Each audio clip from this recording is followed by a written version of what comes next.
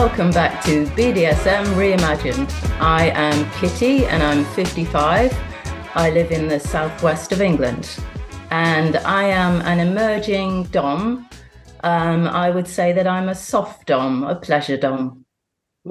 Yes, welcome. But also, you are our first female guest, which we are so happy to have. So thank you.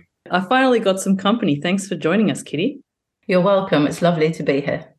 Yes, fantastic. So, Kitty, you found us through email, actually. You emailed us and you were sharing your experience of just coming out as a Dom and exploring that. And I've seen some photos on your Instagram as well and some of your expressions, which is exciting. It's exciting to kind of go through that process. So thanks for taking us on board with that and just sharing your time. I was really excited to find you because I didn't know anyone else like me. And the way that indie came into the world, the Dom world, was similar to me. So, yeah, it was great. Yes, and there was also some overlap with the fantasies that we'll be reading out later on with Indy as well. Yeah. So, Kitty, let's get straight into it. It would be great to know a bit more about you, and hopefully we could start with early on in your life. Can you tell us more about, I don't know how far back you want to go. I mean, your parents or where you were born or... Yeah, no problem. I was born in Bristol and my parents are both Catholic. My mum's Irish and my dad's from Burma, which is known as Myanmar now. And he came over when he was 10 and my mum came to England when she was 17, so they met in Bristol. I grew up going to Catholic schools and we went to church, and until I was in my mid-teens, I guess I kind of went along with that and then started to question Catholicism and completely turned against it at that point. That was difficult with my parents for a while. But then as soon as I left home to go to university, that wasn't an issue anymore. They accepted that I didn't believe in the same things as them. So growing up, it was highly emphasized, the Catholic way? And Yeah, it was. We went to church every Sunday. We didn't eat meat on Fridays. My parents didn't believe in sex before marriage. Yeah, so it was pretty strict. Got it. Can you say more about what that was like for you growing up? Because all my close friends were Catholic, I guess it didn't feel that strange. I hated church. It was really boring. But the whole oppressiveness of Catholicism, the fact that homosexuality was a sin, and you would go to hell for it, all those things didn't sit well with me, even when I was really young. Because for me, I felt that if God was good, he would love everyone regardless of their sexuality, and if he forgave sins, then why was it an issue to have sex before marriage? Or all those things just felt hypocritical to me. So often we would have arguments over dinner. Sounds like you had an inquiring mind from early on, or you were... Yeah. I tend not to just accept things, really. I think about them and whether I feel it's right or just. If things are unfair, I find that very difficult to accept. And so how was that, say, at the dinner table? You mentioned just then that it might be conflict. Yeah, I think I probably provoked my dad quite a lot by talking about contentious subjects. For example, abortion. So my parents would be completely against abortion. And I'd probably be about 14 or 15 when I wanted to talk about it and find out why they were so adamant that it would always be wrong. And I would come up with scenarios where I think it would be completely okay and justifiable. But yeah, so we would argue, and I didn't feel emotionally close to my parents, I think, as a teenager. I certainly wouldn't have spoken to them about any emotional issues I had. Can you say more about that you felt you weren't emotionally close? I always felt like they loved me. That wasn't an issue, but I just felt very different to them because their belief system was so different to mine. And I've got an older sister who probably towed the line more than I did. So I seemed like trouble, even though I wasn't. I didn't go out drinking and taking drugs and not coming home or anything like that. I wasn't that kind of rebellious teenager, really. Not until I left home. Got it. So it sounds like you're talking about being quite questioning and reflective and considering views, and you grew up in a family where there was some very strong views that were held quite tightly. And so that's part of the dynamic that you had growing up. Is that a way of putting it? Yeah, that's right. And my dad was a very strong presence as well in the house, and he tended to just tell us what the rules were, and if we questioned them, the answer would be, it's my house, my rules, and he wouldn't explain. So that would apply to what time I was allowed to stay out until, and yeah, that caused quite a lot of frustration when I was 16, 17 and starting to go out at night with my friends.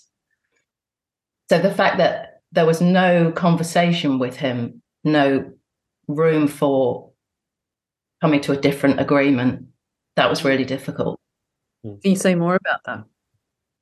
If you met him now, you would think he was a really gentle guy and everyone loves him. And he is that, there is that part of him, but he was also very traditional, and I guess a little bit sexist as well. Quite overbearing at times when I was growing up, and a little bit scary. And he had ideas about how my mum should behave as well. So my mum wasn't allowed to work. So she had to stay home and just look after us. And I always thought that was completely unfair. And she tried. She did. She taught herself to type. She was a nurse. And when they got married, she stopped nursing.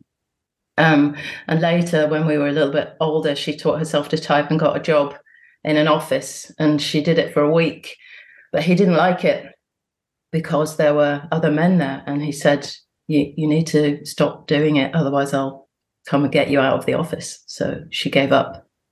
And even now, I find that really hard, that he kind of changed the course of her life in a way that she didn't want it to be. Yeah, what was that like for you to see that when she'd gone for that week and that was his response? I think I was really young, probably about 10, but I hated it. I wanted her to kick against it. And there were even times when I thought she should leave him.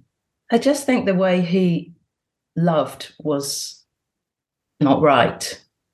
I think it came from a place of wanting to keep her for himself, but also he came from a family that had come to England as immigrants, and because he's Anglo-Burmese, he's partly British, he felt that when he came to England in the 1950s, he would be accepted, but they were foreigners and they weren't, and they suffered a lot of racism. So his life was difficult. So I think he had a lot of background stuff going on as well. Then he married a white woman, an Irish woman, and that was difficult for both of them because my mum's family was strict Catholic and white from Irish countryside. So they had that whole race thing going on as well. So if it's okay, can we understand more about the dynamic with your mum and dad? So there's a few things to start unpacking here. Partly you're mentioning your dad. So was he a migrant from the 1950s from Burma? Yeah, that's right. And how old would he have been when he came? He was 10. Got it. And do you know about his life beforehand? Before he came to England? Yeah. Yeah, I think they were quite a well-off family, and they had some staff. They had a cook and a nanny. He went to boarding school in Burma, and he was very small when he went to boarding school and had to fly there. So it was far away from his family. He just had his older brother with him. I think he was about 7 when he went there.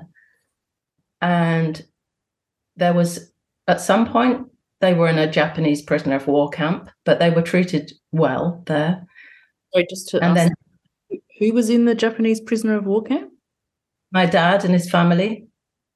And then the British came. And so when my dad left, Burma was under British rule. And is that part of why the family left? Why did they leave?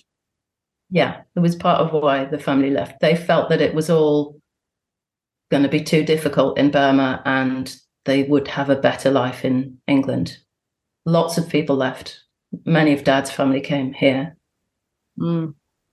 So hearing about his history early on, it sounds like he had a good life, a good quality of life with some level of affluence. Yeah. Mm. And there's some things going on in his early years, boarding school, but then prisoner of war camp. I mean, there's so many weight behind those words. I don't even know how much we could. Yeah. There's some complexity there. Mm-hmm. He doesn't talk very much about it. To get anything out of him about life in Burma was difficult. And he wanted to forget it. When he came to England, he just wanted to be accepted as British. He wasn't really. He's quite dark-skinned and looked very different. So, yeah, they suffered a lot of racism when they came to England, and they struggled to have a good life at first. And that's part of what you're saying, is that when their intention in going to England was to have a better life, and then that expectation, it sounds like over time it was not met in lots of difficult ways. Yeah, that's right. And then you described when he's in England that it was hard for him, including some racism. Is that right? Is that what you said? Yeah, that's right. The 1950s until more recently, racism has been rife here. Even when I was growing up in the 80s, I was often called names and felt like an outsider in some ways, which seems crazy now because I don't think someone who looks like me would be given racist abuse nowadays. Mm. And then, so we'll come back to that. It would be good to understand that. Looking at your mum now, though, you mentioned she was Irish Catholic. Do you know much about her early life? Yeah. Well, she was born into a really big family. She's got 5 brothers and 2 sisters. Where is she in the lineup? She is second oldest. She's one of the oldest. Okay. And as soon as she was old enough, she came to England to earn money. She needed to do something. And being a nurse was something that a lot of Irish people did. So she came to England when she was 17 and lived with an aunt at first and trained to be a nurse. She met Dad quite soon after coming to England, I think, possibly when she was about 20, and was married she was 22, I think, when she got married. Mm. Yeah, so she's been in her nursing career for a bit of time, but not that long. No, I don't know if she even finished her qualification. So really, she did it for a short period of time and then stopped. Oh, so it was also it was studying mostly, and then got it. Yeah. And so that's when they meet. And so early on, I think you mentioned you've got an older sister. I do, yeah. And so in the early years, there's you, first her, then you. Yeah. And I've got a younger brother as well. Oh, you've got a younger brother. Okay. Yeah. And so can you tell us a little bit more about your early life and what Mum and Dad were like together early on, from what you remember? I remember some lovely family holidays, camping, and Dad was really fun when we were away. We spent a lot of time in the sea with him. He taught us to swim. I'd say we were happy. Our early years were good. And the dynamic with Mum and Dad, when you're talking about some of these ways that Dad was possessive or restricting what she could do. I mean, maybe as you're talking, I'm wondering if it was because you were little and the focus was on raising the children, and you also weren't yet developed in your, formative, in your sort of ideas about life. And, it's more when we get in our teenage years that we start to question things more. Yeah. Do you think that part of why there was more of a kind of... Yeah, I definitely think that being a parent to teenagers is tricky. And yeah, there was probably more understanding as I grew up about their relationship. So when I was younger, it all seemed good and happy. Mm. Yeah, that's true. Yeah, so you would have become more aware maybe of some of the dynamics as you got older. Mm. I don't remember lots of arguments when I was really young. It was only as I was getting older that there were some. And there was also a time when we were in Ireland and somebody said something racist to Dad in a pub, and it felt really bad. And my uncles were furious about it, and they got involved and spoke to the guy in the pub. And then after that trip to Ireland, Dad didn't want to go. So it meant that Mum wasn't seeing her family. I think we used to go once a year or something. So I remember arguments about that. Dad saying he wouldn't go. He was going to refuse to go to Ireland. And I was saying to her, why don't you go on your own? Why are you waiting for him to go with you? And I think she did. She went at least once with just my sister. And I was left at home with Dad and my brother, which I wasn't happy about. So it sounds like she did take some of your suggestions on board. Yeah, maybe not because I'd suggested it, though. Are your siblings similar to you in the way of thinking and reflecting and seeing these dynamics and pushing Mum to take these more independent steps? I remember speaking to my sister once about it and saying, why doesn't she leave him? And I think my sister agreed, but it would have come more from me. My sister would have wanted to maintain the status quo more than me, I think. I'm glad they didn't split up now. They're really good together now. But yeah, I don't know what course their lives would have taken if they had done. Mm. Thanks so much for being so open about everything. It's so hard to be put on the spotlight, so we really appreciate it. And as we're going, I think something I should have done at the beginning, and I'm sorry I didn't, is it's really up to you how much or how little you say. When we're asking these questions, don't feel pressure to have to answer them. It's really important that you feel like you're telling your story, but in your way and how you want to do it. So as much as possible when we're asking these questions, please do just, stop us if we're going directions you don't feel like you don't want to go. Okay, thanks, Cindy. Yeah. I kind of feel like I want you to understand the whole picture, so I feel okay. Great, that's good. So, Kitty, you mentioned that when you were growing up, your father had the final say in things. What kind of felt experience or place did that kind of leave you? And also, are there any examples that stand out? My older sister didn't go to university. She didn't want to go. She had a job in a bank and married the bank manager and had children and stayed close to home. And I wanted the opposite of that. I wanted to get away from home and be independent. So I told my parents I was applying to go to university to study psychology, and they didn't want me to go. Dad said I could only go to university in Bristol, and it's really difficult to get in Bristol. I wouldn't have got the grades anyway, but there was no way I wanted to be at home. So I applied to lots of universities quite far away and ended up studying in Manchester. So that was when he didn't get the final say. So yeah, it felt good to be able to be free and independent and myself. How was that received by your father when you did say, well, I got into this university and I am going to be leaving? I can't quite remember.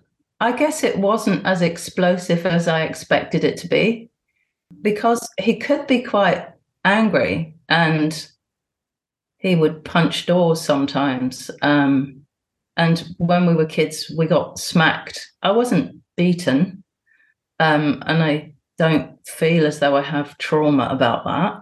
But I hated feeling that he had the control and I couldn't fight back. Can you say more about that? Yeah. If I'd argued with Dad and he was starting to get angry, I would be afraid that I would get smacked. And I think he probably did it until I was in my mid-teens. And it would be one smack, probably on my back or my legs, I can't remember. And then I would go to my room. But I would feel enraged that I couldn't fight back. Yeah, what was that like for you? Really infuriating. And I tend not to get angry very often, but I would be just full of rage and upset that he would want to do that as well. And still angry about whatever it was we'd been arguing about that he wasn't listening to. So in parallel, there's a lot of strong, difficult feelings going on. Yeah. Is it partly not feeling heard? Yeah, it's not feeling heard. That was definitely part of it. But also that I felt it was wrong that he would hit me. I just felt you shouldn't do that. Mm. Which is quite commendable because many children and adolescents feel that that's just what it is. So they don't place a moral layer on top of it. It's just, okay, that's how behavior is managed. So the fact that you have that reflective or wider perspective of that is not how you do things and that's just not right is quite commendable. Yeah. But now, having children of my own, I kind of slightly sympathize with that feeling of when they really wind you up. But I didn't act in the same way towards my kids. So it sounds like you were saying growing up that the climate, the sort of weather in the house was ruled by Dad. Is that a way of putting it? Yeah, it was absolutely ruled by Dad. Yeah. And so part of that was he would just tell you what to do. The rules were set by him. Mum had directions about what she could and couldn't do. Yeah. And she's quite a strong woman anyway. So I even then, I couldn't understand why she accepted so much from him, you know, his way of doing things. Yeah, he always had the final say. And it also sounds quite traditional or conservative in the sense that there was ways that he asked her to stay at home and not work, and even when she wanted to, there was opposition to that. It sounds like there was also some possible possessiveness from your dad or jealousy about Mum being around men, other men, seeing that as a threat. Yeah, I think I only saw it in that time when she got the job and he said he didn't want her working with men. We used to have parties at Christmas and New Year, and there were always other men around, and I don't remember there ever being an issue then. She did end up getting a different job, but she was working as a home care assistant, so she was working with old people, and there were no threats. So she was allowed to do that part-time. And if you had to guess, do you know what your dad was so opposed to? Because it's quite a lot to say you can't work because you'll be near men. What's the threat for him? I think it was partly the threat of other men, but also he had this idea of what a family should be like. And maybe that came from Burma, that the woman was at home. And maybe he would feel emasculated if she was working. He was supposed to be the breadwinner. I don't know if that was what he was thinking. Were there aspects of your dad trying to preserve the way of life from Burma? I mean, often first generation, it's that sense of trying to maintain the culture and preserve the... I mean, he sounds like he had a great life early on. Do you think that's part of what was going on too? Trying to bring that back somehow? No, I don't think so. It would be more likely to be trying to be traditional old British than being Burmese. He wanted to forget being Burmese. Perhaps maintaining that family image of he's the breadwinner, he's the one that looks after the family financially, would hopefully assimilate him into the British culture. He won't be an outcast as much if he was the one who was providing for the family, had that nuclear family position, etc. What was his work? He worked as a gas engineer, and he worked for British Gas for his whole life. Worked really hard. Ended up with a great pension and retired early. So they're good now. Mm-hmm. Maybe he had an important role, I think is what we're saying. Or he wanted to maintain an important role. Yeah, I think so. So moving forward, Kitty, thank you so much for just telling us about your family. You come into high school, and in high school, there's a lot of different experiences. Sexuality arises, also social interactions, and comparisons. So, who were you in high school, and what was your sort of emergence of your sexuality as well in that time? Okay, I was really happy at school. I did quite well, but I wasn't one of the completely square kids either.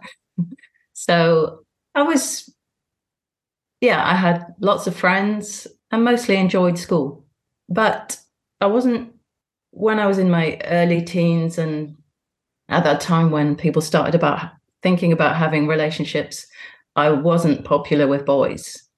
I had three close friends who were all really pretty, and they developed breasts and I didn't. And that's what the boys were interested in. So, yeah, I wasn't pretty or cool, but I had lots of boys as friends. So there's a lot in what you've just said there, because it sounds like as you're becoming a teenage girl, there's all this comparison going on, partly. You've got three close friends that are, in terms of their physical body, more, I'm putting quotes up, attractive to guys. So what's that doing to the sense of self-worth? It's not good. I think I didn't dwell on that a lot actually at the time. But it really wasn't good because there were guys who I would have huge crushes on that would last years as well. And my friends would know about that. And I would never be teased or anything about it. And I would usually be friends with the guy. But often my friends would get with him. And there was one guy at school who I liked for years, and all three of my friends were with him at some point. And I would just pretend it didn't matter. So, yeah, it wasn't great. What was all of that like for you? I guess I was envious of the way they looked, but I was nothing like them. So I couldn't become like them. I was skinny, and also that was the 80s too. And people were still racist. I was one of the very few brown kids in the school. So I was different. I didn't want to be white, though. Thankfully, that wasn't something that I loved my Burmese heritage. So I don't know, I just felt unattractive to guys. So on one level, you did really love that part of yourself that was Burmese and darker. Yeah. On another level, and I think we know about socialization of women and the importance placed on physical appearance and how that's so matched up with it. I mean, you're telling me you're great at school, you sound like you're very self-reflective, but it's like these qualities don't really matter in a way, when you're a teenage girl. It's all about how you look. And yeah, it sounds horrible that you had these three girls over time that you knew get with the guy you really liked up. Sounds like really tough. Yeah, and often they weren't really interested in that guy either. So, it would be a brief thing and be done, and my heart would be broken. It's just so ironic because listeners, we can see Kitty on this conversation, and for me, you're like the most white. You're whiter than us, I think. I would never even. That question wouldn't come into my mind. And even if you weren't white, it's fine. But it's just ironic that was a focal point of your experience growing up of having that against you. Yeah. There were kids in class who would shout out racist things. There was one in particular who often I was called a Paki. And obviously I would tell them my father's not from Pakistan. You're being completely ignorant. But, someone who's being racist doesn't care about that. And this guy would shout out Paki, even in a class where we had a really strict teacher. The teacher would be maybe facing the board and writing something for the class, and he would shout that out, and everybody would laugh, and I would just have to laugh along with it.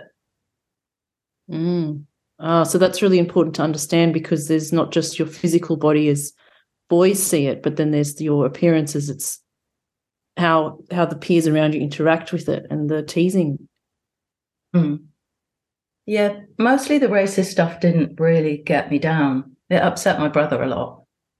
Sometimes it was scary, because at that time there were groups of skinhead boys that would hang around street corners who followed the National Front Party, and they were looking out for anyone who was different and shout racist abuse. So then that was scary. How old were you at that time when that was going on? Probably about 14, 15. So it's a way of saying this as men in your life have this real threat to them, this real intensity and vindication up until this stage, at least. I can hear elements of that. I know you described your father as being also quite wonderful. You had really nice holidays, but there was also that control, the injustice around some of his management around behavior, but then also in school, this one instance of the teacher who didn't really retaliate, but also all the boys and the girls as well. On corners in the street, there was some skinhead guys who are also looking out for difference. And so it just feels like when you're speaking, there's this element of men at this stage being quite suffocating or quite intense. Yeah. Some men were menacing and scary, but the guys that I liked at school were probably the more gentle ones who, so I did know guys around that time who were really not like that. Good, nice.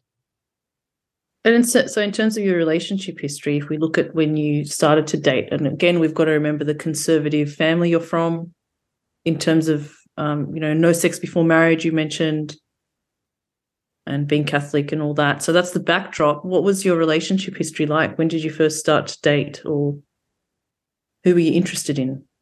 Well, at my secondary school, I didn't date anyone. I kissed a few boys, but as I said, I just wasn't appealing to guys. I think then I went to sixth form college from 16 to 18, and there were lots of different new people there. And I felt as though I kind of came into myself a little bit more in my later teens. And I had terrible teeth as a kid too. So I had my teeth fixed. I had them crowned when I was 15.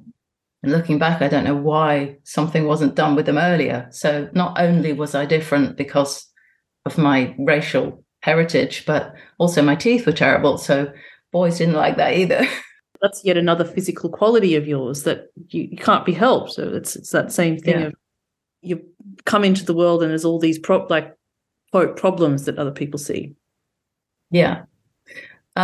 So my first boyfriend was when I was 17. And I met him at sixth form college. We were friends at first, and he just split up with someone who he was still in love with. So he kind of would tell me quite a lot. He still really liked his ex-girlfriend, but he liked me a bit. And I was really into him. And he was the first person I had sex with. And I didn't have any sexual guilt, which is strange for me. I don't quite understand how I got away with that. Even though I grew up Catholic and my parents were strict, I never felt guilty. I didn't feel as though it was wrong to have sex. When you look back, what do you think made that possible?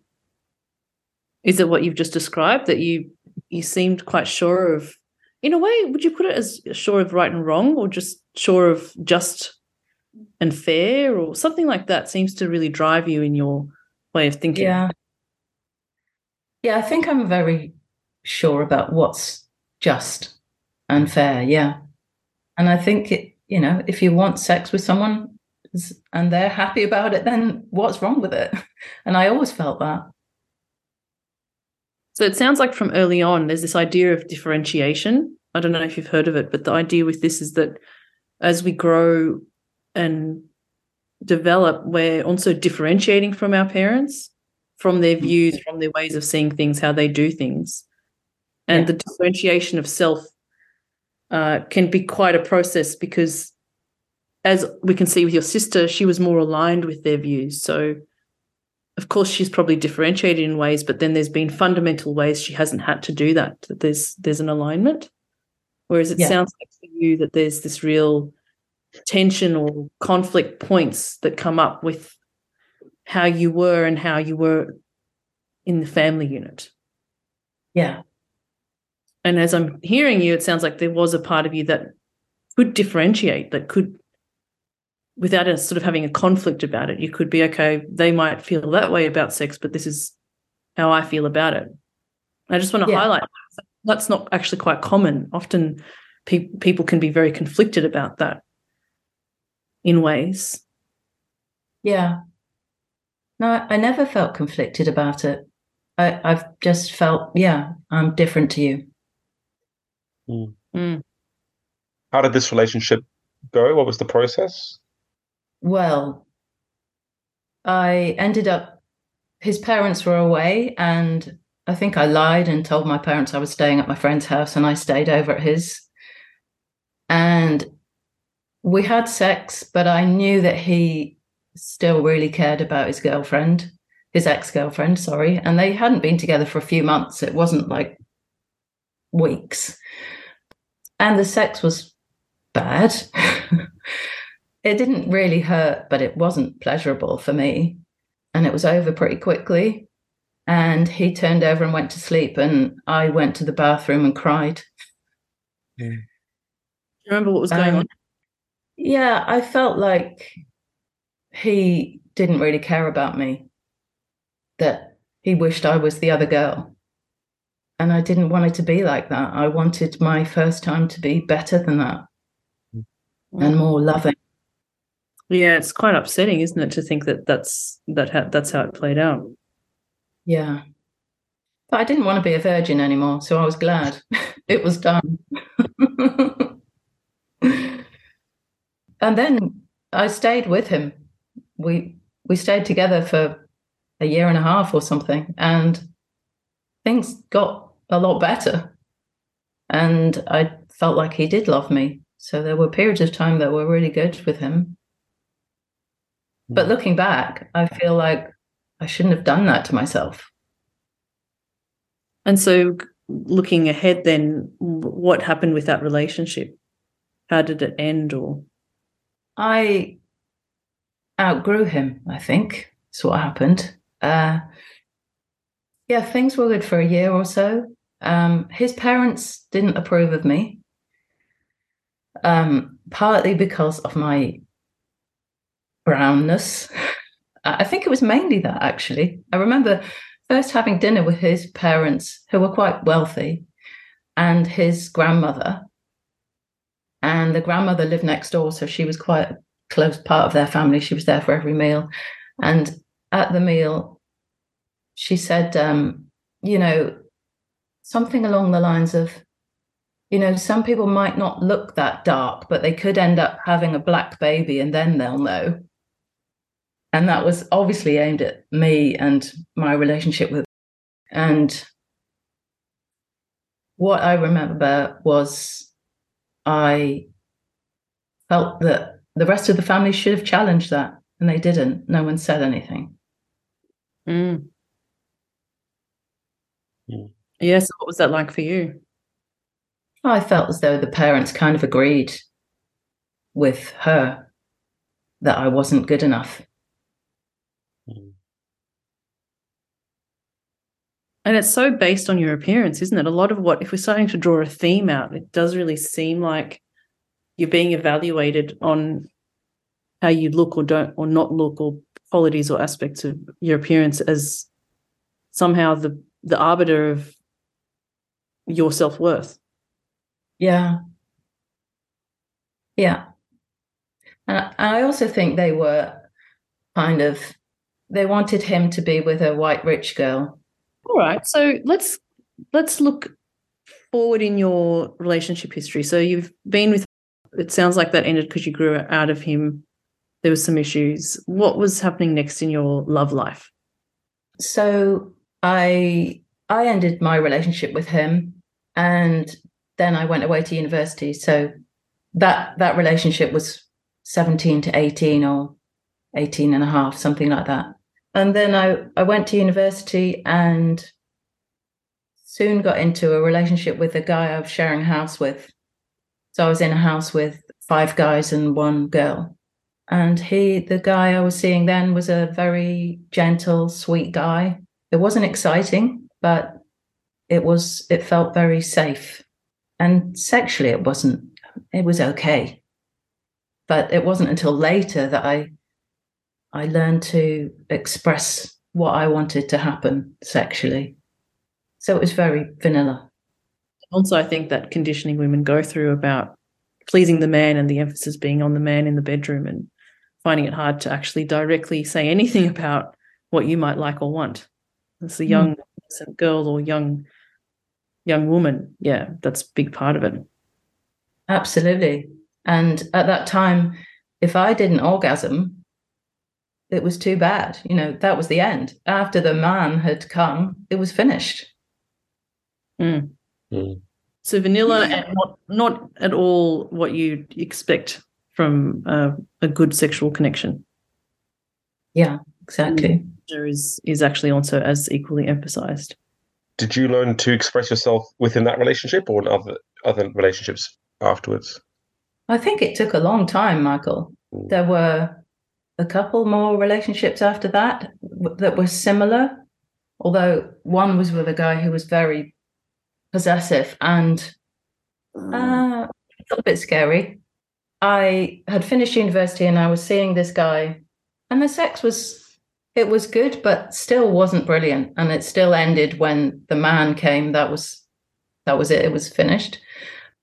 And he became too overbearing and didn't like me seeing guys on my own. So once one of my friends came to visit me at university, my boyfriend turned up at my house at the same time when we'd made an arrangement that I was going to spend some time with my friend without him. And at that point, I thought, I don't want to be with you anymore. I hadn't given him any reason to feel like that about me, to mistrust me. And I'd already applied to work in Japan after university. So I got a job as a teacher in Japan. And this boyfriend didn't want me to go. And I tried to end my relationship with him. And he put his hands around my throat and said something like, if I can't have you, I don't want anyone else to have you. And I gave in. I said, okay, I won't end our relationship. But I knew I was going to Japan in a month or so or whatever. So I knew I'd be away from him. But I did go to Japan. And then when I was there, he called me and said he'd bought a ticket and he was coming out to Japan. He didn't come. He didn't come. That was a mess. It sounds like it was quite scary at times with what you were describing there. And it's just so good to hear that you were able to, despite him not having any good boundaries or lacking any respect for your life in a way, that you did get away to get out of that. Yeah. And looking back, he was mentally unstable from the minute I met him. Yeah. Just conscious with time and the episode, you and I don't want to brush over these because I think there's lots of value in these experiences. But when we were talking online, you mentioned that you went to explore your sexuality with females. At what stage is this? And also, you did mention that you're a mother as well. So I'm now got all these question marks coming up. Yeah. So I guess when I was growing up, I always felt that everyone was bisexual, and I thought that they were too afraid to explore it. I don't feel that now. And I felt attracted to girls always, but mostly to boys. So I didn't explore any attraction to girls until actually at some sleepovers with my friends, we would do stuff. Not too much though, just a bit of stroking. And I would have taken it further. And I was probably 15 or 16 around that time then. And the girls I was with were close friends who would say, yeah, it feels great, but it's wrong. We shouldn't do it. So nothing went further at that point. The first time I had sex with a girl I was at university, and it was a friend. We were 19, and it was drunken but fun.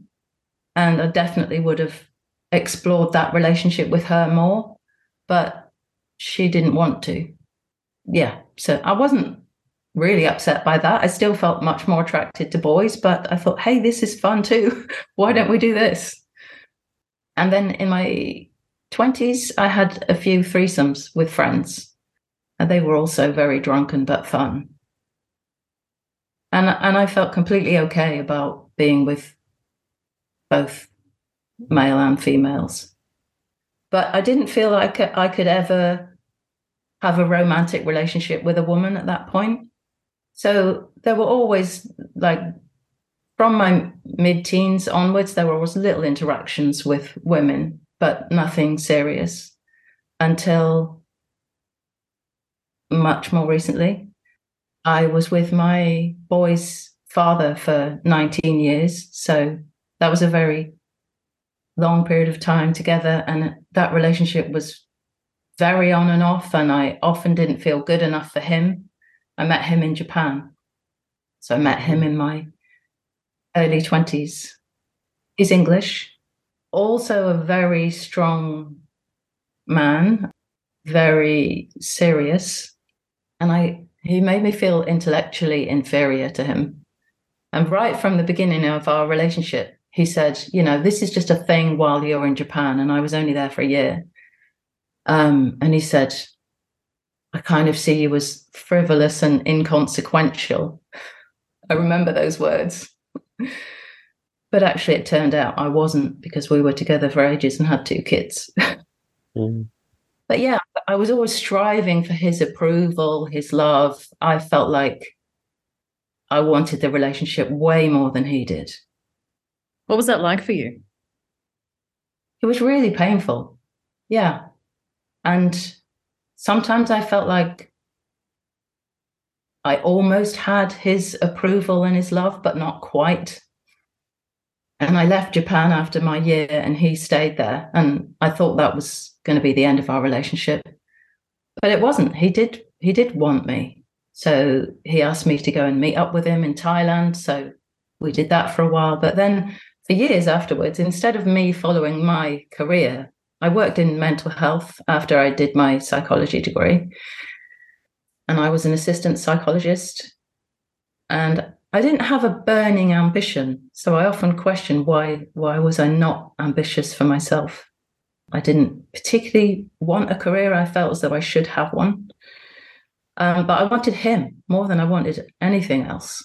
Would you say that there was a dynamic where you were trying to, you're thinking, am I good enough? And just getting him to prove me right or prove me wrong about that?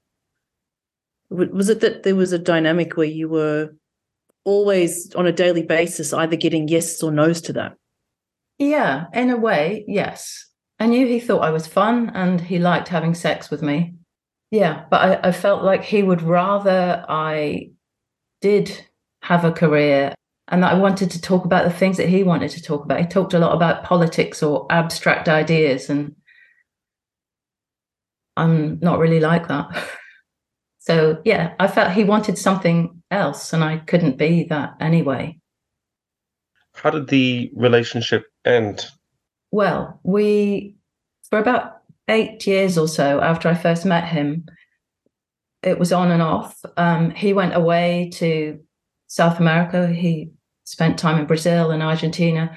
And often he would see me when he was home and then write to me by letter and say that he missed me and did I want to come? So I would often go and spend months at a time with him traveling in South America. And then there was a period of time when it felt like we were very much together and we would have a future. And we were in Argentina and I got pregnant. We had always been really careful with contraception, and that time he didn't use a condom, and there was no reason for it. He just didn't, and that was the only time. And I said, I'm ovulating, I could get pregnant. And he just smiled. So I knew that he committed. That was how I knew. And I was pregnant, and we came back to England and had our son, and we were together. And then we had another child 2 years later, but we didn't get married. So my parents didn't really approve of that. And it was difficult after having children. He started a business. We hardly ever had sex then. And our sex life had been what I thought was really good before. Both of us had quite high sex drives. But then after children, my focus was them and sleep. And I wasn't getting any sleep. And he moved out of the bedroom. So he was in a different room so he could sleep, so that he could work. I didn't particularly want him to be in bed with me awake all night either. So I felt that was fine. But there was no physical connection with us at all. We didn't cuddle or anything. So sex didn't happen. And then I fell in love with a woman.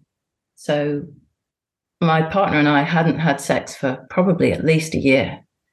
And I fell for a woman who was in a relationship with another woman already. And I told my partner that this woman and I had started flirting. And he said, what would you do if she wants to take it further? And I said, well, maybe I would try.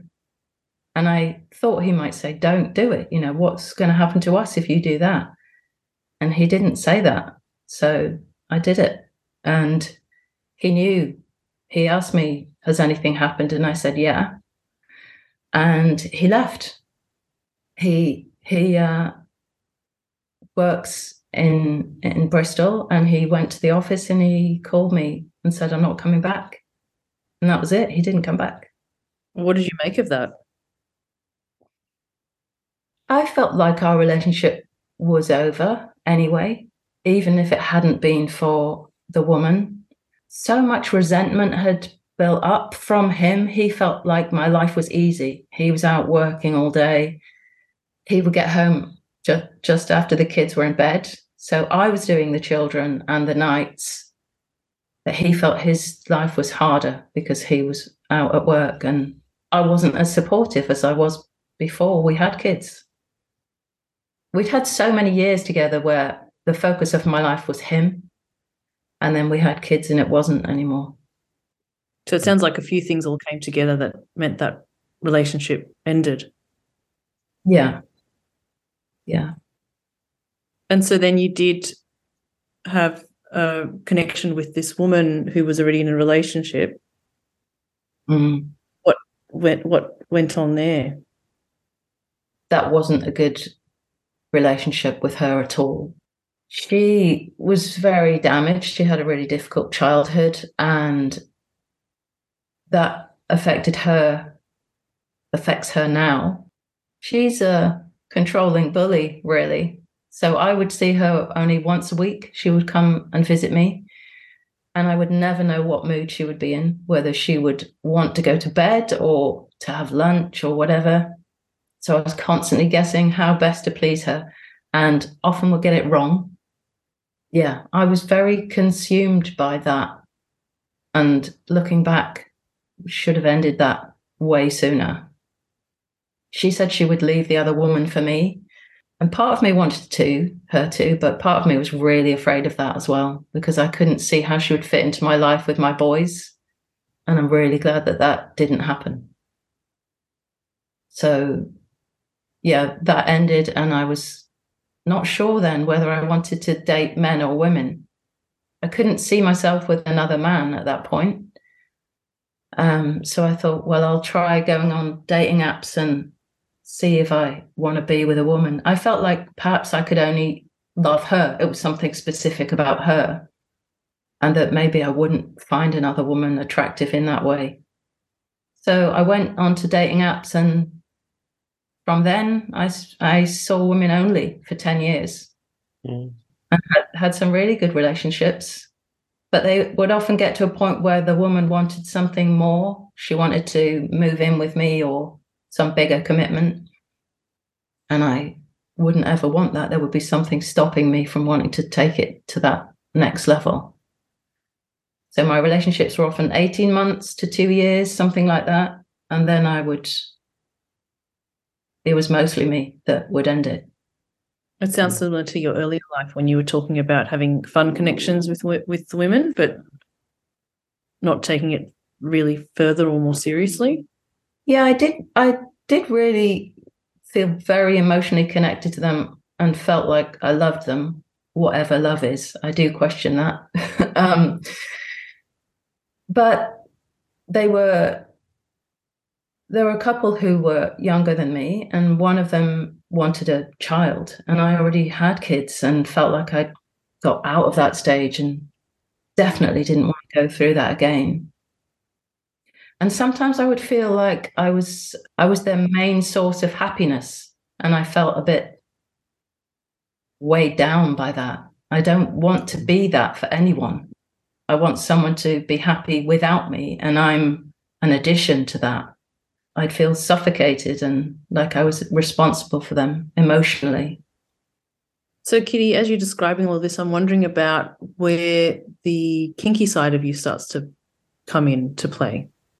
Well, my last relationship with a woman, she was a lot younger than me, and as I said earlier, I felt emotionally responsible for her happiness, and that worried me. It stressed me all the time. So I wanted that. I wanted to be free of that. And it was at the beginning of the pandemic, I started to think, well, maybe I could have sexual connections with men that didn't involve that. They're not interested in that they wouldn't want me to be totally committed to them. And I wouldn't feel responsible for them in that way. So, and for those 10 years, I didn't want sex with men, and I felt like I never would again. But then started to think about it when I was with my last girlfriend and wondered about us having a threesome to see how that would feel. But she was completely gay and wasn't interested in that. So when we split up, I thought, well, I'll see how I feel about having sex with guys again. And I think that idea really solidified when I was with a close friend who was looking online at guys. And I said, you've got your age filter set too high. Why are you looking at guys that are 50? I don't think you'll find them appealing. So I slid her filters down and was looking at guys around 30. And I thought, oh, actually, I quite like them. So she didn't. She wasn't interested. She wanted a full-on long-term relationship. So then I switched my filters on my dating app from women to men and looked at younger men. And was kind of scared when I swiped right on some guys and then made connections. So it was during the pandemic that I had my first date with a younger guy. He was 30. And I hadn't touched anyone for a year, I don't think. Probably not even hugged my kids very often. They weren't very cuddly at that point. And we'd had that whole thing about being 2 meters apart or whatever. So it was a really intense meeting with this guy because he'd had a similar experience of not being physically close to anyone for a long time. And he came to my house. We just decided to bin the going for a walk or a drink or whatever. So he just came round and we were in bed within 15 minutes, I think. And it was really good. So both of us were a bit nervous and he knew my history. Yeah, and it was great. We spent a few hours in bed and I just felt different to when I was younger having sex with guys. I felt as though I could say, this is what I want to happen. And I definitely wasn't going to let him go before I came. And I also had loads of vibrators now that I didn't have when I was younger. So I feel very comfortable saying, I'm going to use my vibe while you do this or whatever. So that happened and we had a really good time. And after that, I dated other guys in the last couple of years. Most men that I've seen are around the same age. And I just feel far more comfortable telling them what I want. And I also told the first guy, I want to be in control. I absolutely don't want to be thrown around in bed by you. So if that's what you like, then it's not going to work for us. So I want you to lie on my bed and I will do what I want with you. And that was partly came from slight fear about having sex with men again. I didn't want to be like the majority of women in porn. That sex doesn't do anything for me. So yeah, after that experience with him, I felt much happier being in control. And so then with other guys, that was amplified slightly by me realizing I absolutely love that element of control. So how about I tie you up and tease you, and that's how my kinky side developed from there. Just realizing I like being in control and doing things the way I want. You're not going to be the one leading the show. And also, it sounds like more of a confidence in expressing and directing what you wanted. Yeah. And I'd had great sex with women. And I don't know whether it's true for other women who have had relationships with males and females, but with women, there was never any pressure to orgasm, really. And that made it easier because we just really wanted to please each other in a very equal way. And also sex wasn't over. When someone had orgasmed, it wasn't over. It would just carry on until one of you dies or surrenders. And so I knew that men could please me in the same way if they wanted to. There was no reason why they shouldn't do that.